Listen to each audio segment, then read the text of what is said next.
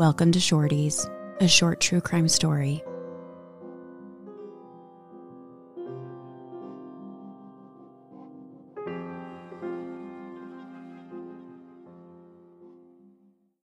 Hello. Hello there. I was going to say happy first week. I'm going to say happy first week every single day that we do this. Happy end of our first week. Happy Friday. Yeah. Happy Friday. Today I'm covering a mysterious death. It's a case that was ruled a suicide, even though I personally believe that it was a homicide. And then it's up for debate, but it's not at all. Over the years, I've read numerous articles and I've listened to a few podcast episodes about this case. And every single time I am blown away that it hasn't been reopened. This story takes place in Australia and to this day remains one of Melbourne's most insane unsolved mysteries. This is the story of Phoebe Handsjuk. Phoebe was born on May 9th, 1986 in Melbourne, Australia, making her a Taurus just 2 days before mine. Yeah. Her parents called her Tiger Cub, and that is completely fitting because not only was she born in the year of the tiger, but it seems like everything about Phoebe was fierce. She was described as a wild child who just wanted to do and explore everything. Since she was young, she had a beautifully active imagination, and she created a very rich fantasy world in her head. She grew up in a house with a slate roof that she would climb on top of so that she could stare up at the sky.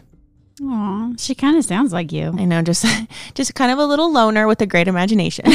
Very much you. People gravitated towards her. According to PhoebeHandsjuk.com, she had an almost insatiable appetite for socializing. She was popular at school and loved her friends.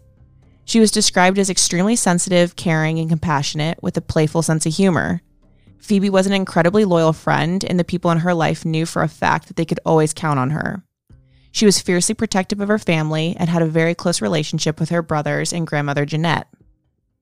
Not only was she super likable and popular, but she was an incredible athlete. One of her teachers said that they had never met such a strong child. While it seemed like she had everything in the world going for her, Phoebe battled depression and anxiety. Like many teens with depression, she started experimenting with drugs and alcohol to help numb the overwhelming lows. At just 15 years old, she started taking ecstasy and speed and hung out with a pretty tough crowd. According to MarieClaire.com, she actually ran away and squatted in the city with an ex-prisoner, his partner, and their baby, and this lasted for about 8 weeks before she finally returned home. Obviously, her parents were beyond concerned and knew something had to be done about her mood swings. Yeah, that's all really tough stuff. Especially at the age of 15. That's like, you're still a kid. And I mean, you are a kid in everyone's eyes, but especially your parents' eyes. Yeah. She was prescribed medication to help with her depression. And she also regularly met with a therapist. So they were like doing all the right things that a parent should do. Yeah. Unfortunately, things didn't quite turn around for Phoebe after this. At the age of 16, she began to secretly date a teacher who was twice her age. What? That's disgusting. I'm like, that's 32. I can do the math. That's illegal. Oh my God. Her parents' marriage was falling apart and she was struggling to cope with their inevitable split. And it just sounds like she started dating older men as a way to feel protected and secure. To me, that makes sense. Yeah, I could see that. When Phoebe was 23, she started dating 40-year-old Anthony Hampel. She was working as a receptionist at Lindley Godfrey's hair salon, and Anthony would come in regularly for cuts. Anthony was smart, handsome, and hung around people with a lot of money. He was the son of retired Supreme Court Judge George Hampel, and I think the fact that he grew up and associated with people that were so different from Phoebe was really alluring to her.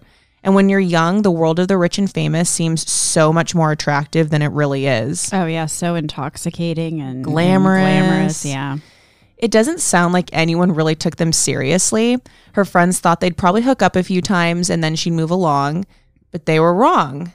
After about 5 months, Phoebe moved into Anthony's apartment in October of 2009. They were a classic case of opposites attract. Anthony wanted his home spotless. His house cleaners said that he liked the place to look like no one even lived there, while Phoebe was a complete mess. She was a painter and she loved clutter. She didn't like living in a space that felt untouched.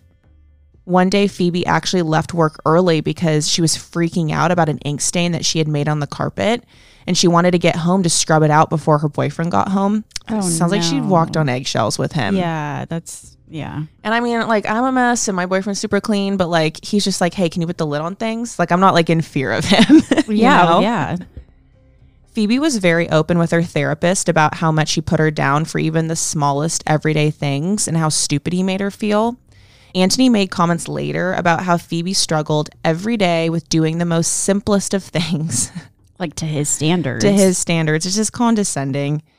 Phoebe's mom, Natalie, became very concerned with her daughter's insecurities surrounding their relationship. She said that Phoebe began to drink excessively to help with her social anxiety whenever she was around Anthony and his friends. Oh, no. All of his friends were attractive and wealthy, and this really, really intimidated her. Like imposter syndrome. Exactly. She's like, I'm not one of these people. And you said she's like in her early 20s and he's in his 40s. So that alone can feel like totally different world. Exactly. Anthony referred to Phoebe's drinking as the monster. He said it was just that monster was the alcohol. She was coping with her depression. She really was. She was with the best doctors and the best therapist. Everyday alcohol. She couldn't. Just brought out this monster and the monster won. And for a man that likes to be in control of everything in his life, this is a recipe for disaster. Phoebe had begun to withdraw because she knew this wasn't the right fit for her.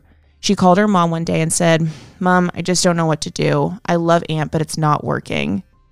Lindley Godfrey, who was Phoebe's boss at the salon, he also happened to be a close friend of Anthony. And he said, he was a very controlling person and he was a friend of mine. I felt sorry for him because I feel he was in love with her and he was losing her. But like many toxic relationships, she would pack up her things and leave, only to be convinced to come back. Anthony and Phoebe broke up and got back together something like 4 times within a span of 6 weeks. Oh.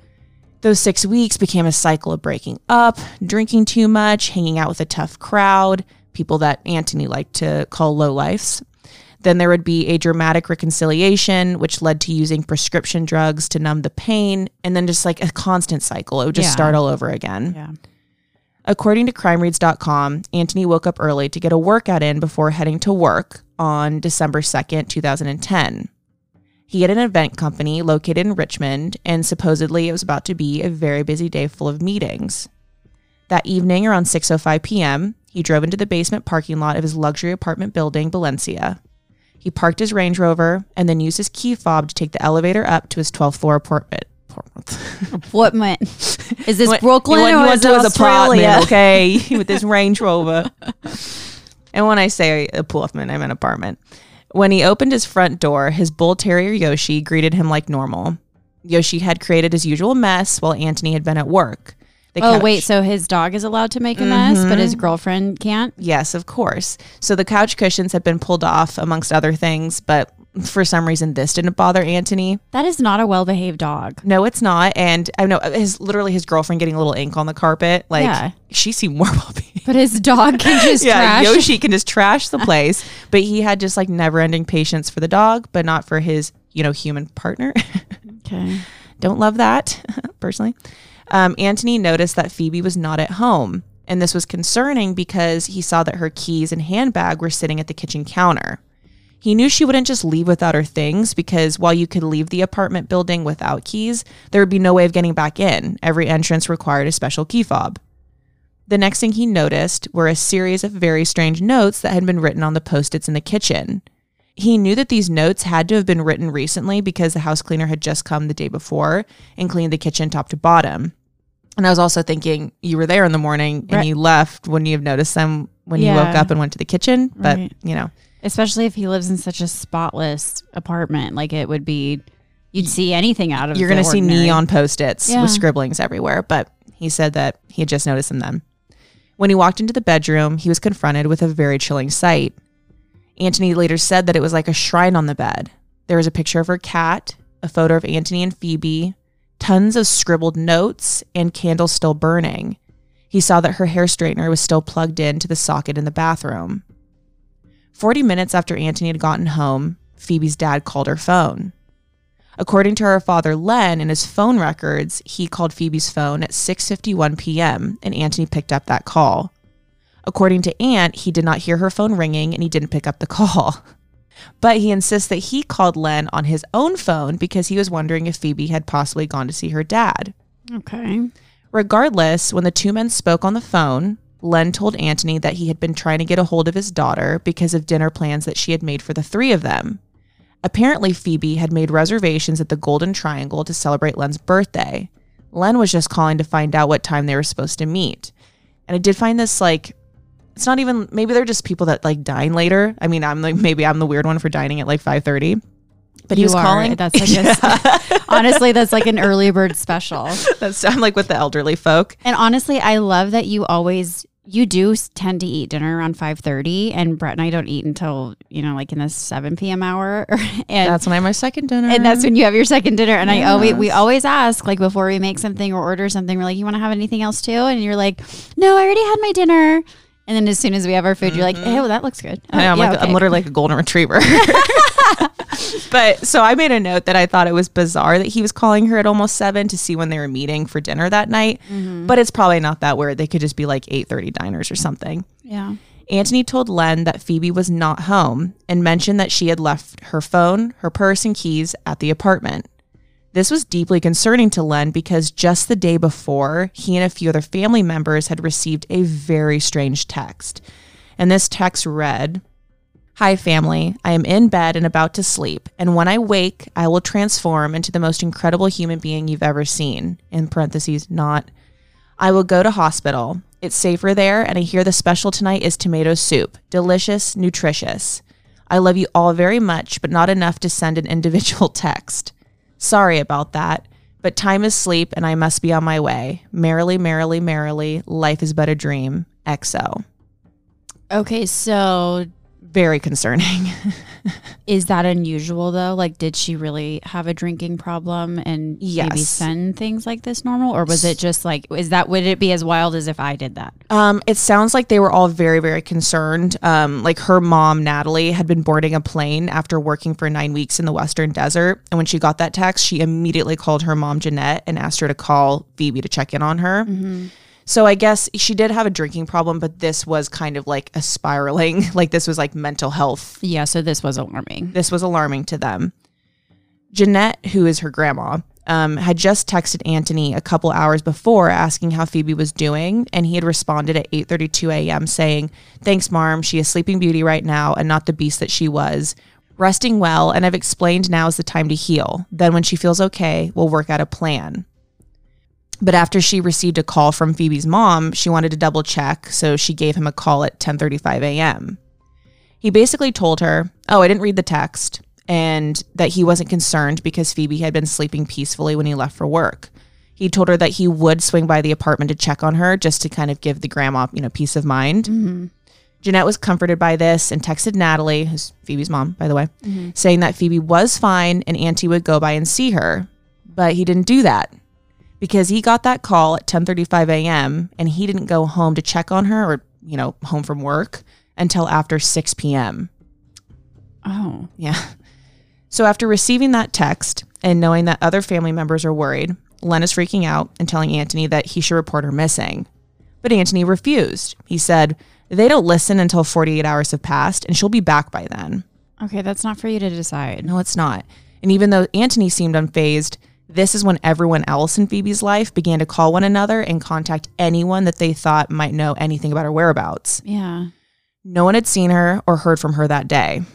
A close friend named Bren did mention that he had gone for drinks with Phoebe earlier that week and that she had been on a bit of a bender. So that was not comforting to them at all. Mm-mm.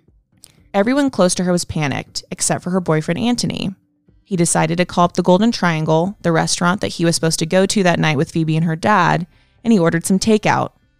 He buzzed the delivery boy up to his 12th floor apartment a little after 8 p.m. When the delivery boy got to the door, he asked Aunt, "Man, what's going on here?" Anthony asked him what he meant, and the delivery boy replied, "The front of the building is swarming with cops. There's police cars, ambulance. I had to prop my bike up the street. Hope your dinner isn't cold." Anthony put his dinner inside and then went down to the lobby of the building. He walked straight up to the detective and asked what was going on. Sergeant Andrew Healy told him that a woman's body had been found in the garbage compactor room. To which Anthony replied, "Oh no, my girlfriend is missing. Could it be her?" Oh. Excuse me, what? Oh. Aunt proceeded to tell Sergeant Healy that he had been calling his girlfriend all day, but her cell was broken. He goes on to tell the sergeant that she was taking medication for her depression and that he was very worried about her mental state. He said that even though he was worried and called her a few times after seeing that she wasn't home, he just figured that she'd turn up like she normally does. Detective Healy asked Anthony if Phoebe had any features that would stand out, like a tattoo or something. He said that they had matching tattoos on their wrists, and hers was on her right wrist. He mentioned that she also had a piercing on her upper lip. After giving this information, Anthony headed up to his apartment. During this time, Detective Healy looked over the photos that had been taken of the dead body. He noticed that the woman had a tattoo on her stomach, something that Anthony had not mentioned. So the detective takes the elevator up to his apartment to ask him whether or not Phoebe happened to have a tattoo on her stomach. That seems so distinctive. I know. Like, it's like the first thing I would think to mention. But yeah, any identifying marks. Anthony said that she did. He showed the detective a few recent photos of Phoebe.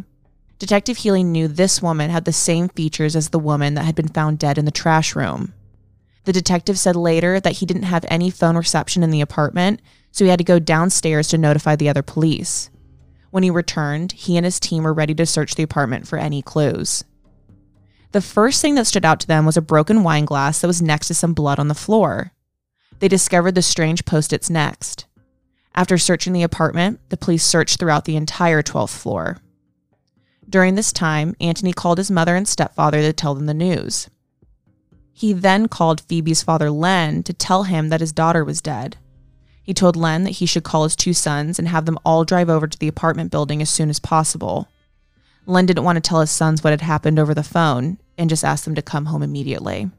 While he waited for his sons, he called his ex-wife, Natalie. She picked up the phone and immediately asked, "What happened? Have you found Phoebe?" Len replied, "I hope you're sitting down. She's dead. They found her near the rubbish bins at the apartment." Natalie fell to the ground and sobbed uncontrollably. Her boyfriend had to come outside and carry her into the house. They then notified the grandmother soon after. The building concierge was the one to make the 911 call that night, which in Australia is actually called 000. So I should say made the 000 call. South Melbourne police showed up to the Valencia apartment buildings at 7:14 p.m. Detective Healy was a part of that team. When they arrived, the concierge told them that she couldn't go back into the garbage room and gave them keys so that they could access it on their own. After quickly assessing the crime scene, the police told the concerned onlookers the girl had committed suicide and put herself down the rubbish chute. I know, they just decided upon looking that this was something, they didn't even touch her body. Like, well, I'll get into that, but they just decided it was a suicide.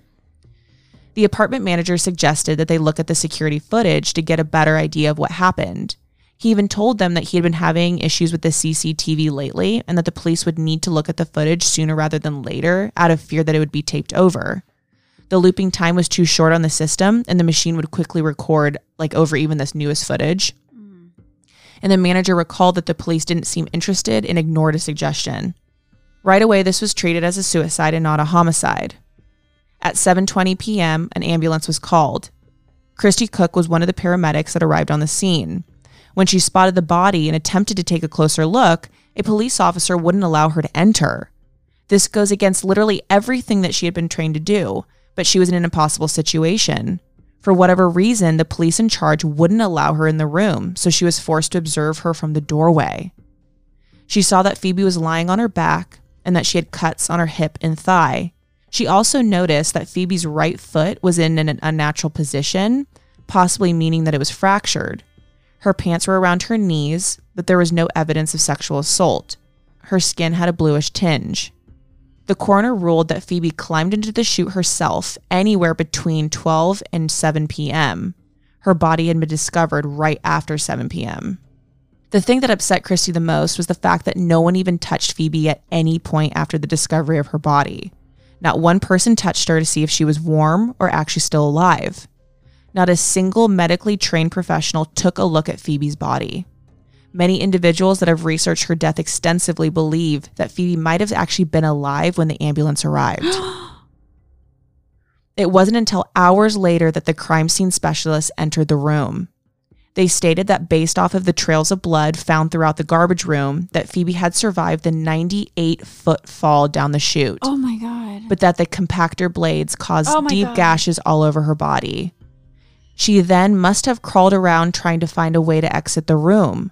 There is a bloody handprint found on the garbage room door, but she was unable to get it open. She eventually died from blood loss. Oh my God. Everything about that is it's unfathomable. And an incredible true crime writer named Robin Bowles wrote a book about Phoebe's death called Into the Darkness. After extensive research focused heavily on the crime scene itself, she firmly believes that Phoebe was murdered. Phoebe had promised her mother that she would come over to help decorate the family home the next day. It was her little brother's 18th birthday, and she was very close to her siblings. Not only that, but it was her best friend's birthday the following week. Knowing how involved she was with her friends and family, they don't believe that she ever would have killed herself before those special events. Apparently, Phoebe's grandfather, Lorne Campbell, was a retired police officer, and he went ahead and conducted experiments that the investigators should have, including experiments to figure out how she could have gotten herself into the chute on her own. Lorne got a hold of the special chute manufacturer and had him build a fake chute. Lorne then had two of Phoebe's friends see if they were able to climb into it and fall feet first. One of the girls was able to, but the other couldn't fit because her shoulders were too broad. The chute itself was only 2 feet by 9 inches wide. That's incredibly narrow. Only big enough for trash. Literally. Her arms would have been behind her head, raised up above her rather than down by her side because the opening of the chute is incredibly narrow. Yeah. Robin Bowles discussed the grandfather's findings as well as the coroner's in her book. The coroner suggested that Phoebe had attempted to slow her fall using her hands, but Robin stated that Phoebe didn't have dirty hands. That's impossible considering the trash chute was a disgusting mess. There was no way Phoebe would have been able to get her hands down by her sides. And on top of that, the speed in which she was traveling wouldn't allow you to think about using your hands. She fell approximately 98 feet at around 52 miles per hour. Phoebe's blood alcohol level was 0.16, which is 3 times the legal driving limit. She also had a sleeping pill called Stilnox in her system. The combination of the two would have made climbing into the chute on her own nearly impossible. Yet police coroner Peter White declared that she committed suicide while in an intoxicated stupor. And get this, there were no fingerprints on the handle or anywhere on the outside of the chute. The chute was completely wiped clean. Oh my God. It should go without saying that if a woman in an intoxicated stupor was able to somehow get herself into the trash chute, her handprints, her fingerprints would have been all over that handle and opening. Yeah. This entire case is just another example of an inadequate investigation by police. Phoebe's body was not tended to upon discovery. Investigators failed to seize the apartment building's CCTV footage. They did not conduct their own experiments to see if it was even possible to get into the garbage chute alone. I mean, her grandfather had to do this. Retired police, it's just insane. Anthony Hampel insists that he had absolutely no involvement in the death of his girlfriend, and all he ever wanted was to help her mental health and drinking problem. He was never considered to be a suspect, and Phoebe Handsjuk's death was officially ruled a suicide.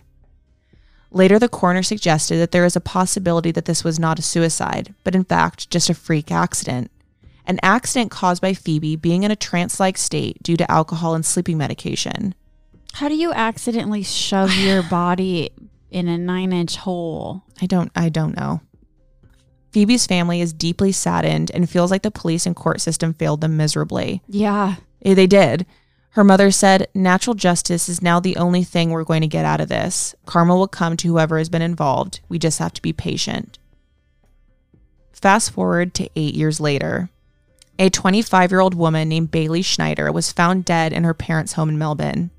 Similar to Phoebe, she had issues with alcohol and drugs, and her parents were very concerned about her involvement in the Melbourne party scene. A gold chain was wrapped tightly around her neck, but investigators couldn't find a hanging point. Even though they found this to be suspicious, Bailey's death was quickly ruled a suicide. Just that morning, Bailey had told her mom that she had broken up with her 51-year-old boyfriend, a man that she had been dating for about 9 months. Guess who her boyfriend was? Oh my God, what? Anthony Hampel.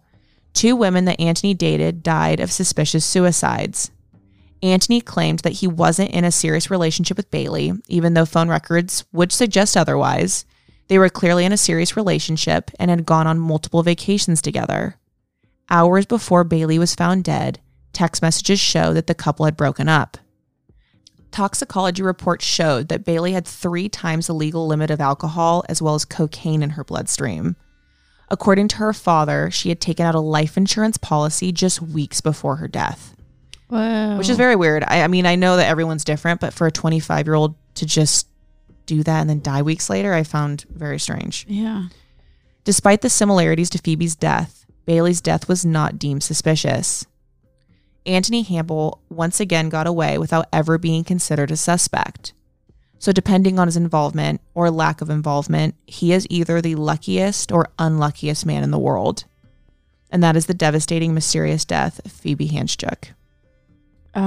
So is it just a habit for this police department to see an obvious homicide and go suicide?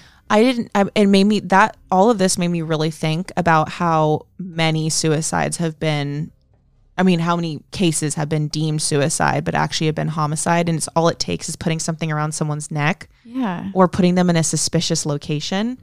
There's so many people involved in an investigation. It's not one person or 2 people and it's their opinion. There's so many people involved with this. There's so many people who have to verify. It's not just the detectives. It could be paramedics if paramedics come, and then it could be doctors if like the person is submitted to the hospital. It could be then the coroner, and like there's so many elements, so many factors, so many different professionals who have to be involved in it. So how does everybody agree? But this is just a suicide. Yeah, it's weird, but it's a suicide. Yeah.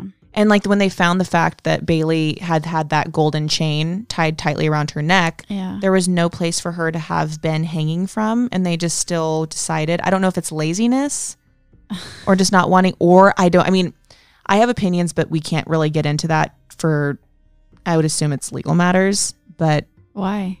Oh, Anthony's father, he was, part of the Supreme Court, like he's in Australia. Yeah, I guess that's true. So there's like matters of power and maybe people just not wanting to dip into. I don't know. I really don't know, and I'm not accusing him of anything or not accusing him of anything. Yeah. There's been so many episodes and things written about this man. So, I feel like somewhat okay, even like bringing up the fact that there are possibilities of things.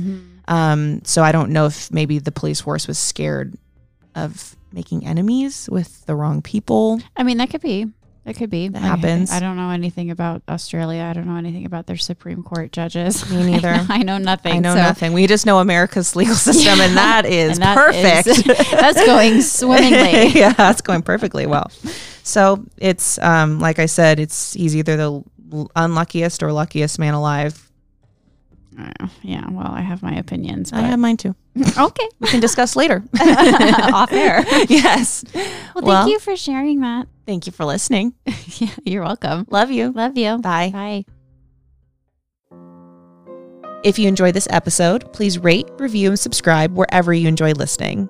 We owe everything to the many journalists, authors, filmmakers, psychiatrists, and psychologists whose extensive work and expertise we pulled from to share this episode with you. To view detailed source material, as well as content from today, please visit us on Instagram and TikTok at Shorties Podcast. We really love doing this show, and if you'd like to help with the continued creation of it, you can support by donating to our Patreon, patreon.com/shortiespodcast. This episode was hosted by Ashley Brumley Johnson and Anna Katharina.